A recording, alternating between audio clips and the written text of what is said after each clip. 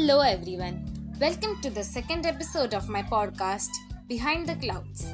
Today I have my friend Sonia with me. Hi Sonia, how are you? I'm good. What about you? It's been a long time since I saw you.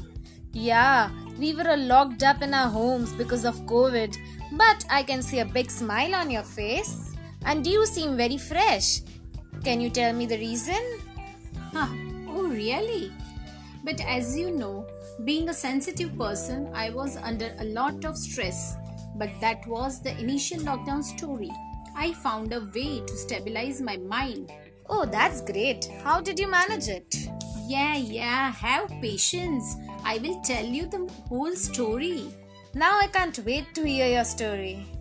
To get rid of the negative thoughts, I decided to pursue a hobby. Oh, what a thought. Tell me more about it. I came across mandala painting and that has changed my life. I started painting and gradually I mastered it. That's very creative of you. But as per my knowledge, you were not an art person. Yes, but this lockdown forced me to take interest in it and I made many beautiful paintings.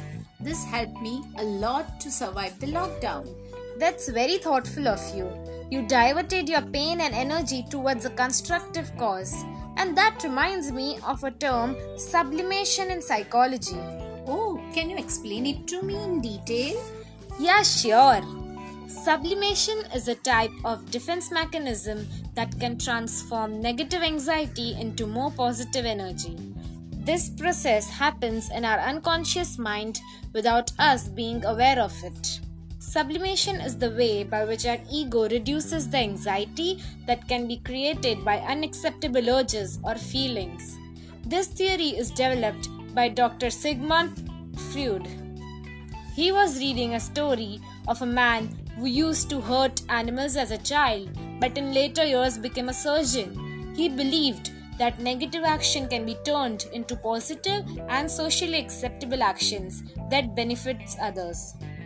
Some ways to practice sublimation is by holding on to the energy and controlling yourself from doing any unacceptable act. Secondly, try to engage in your hobbies or things that you like to do. You should learn to do something productive than destructive. Let us look at another example of the same.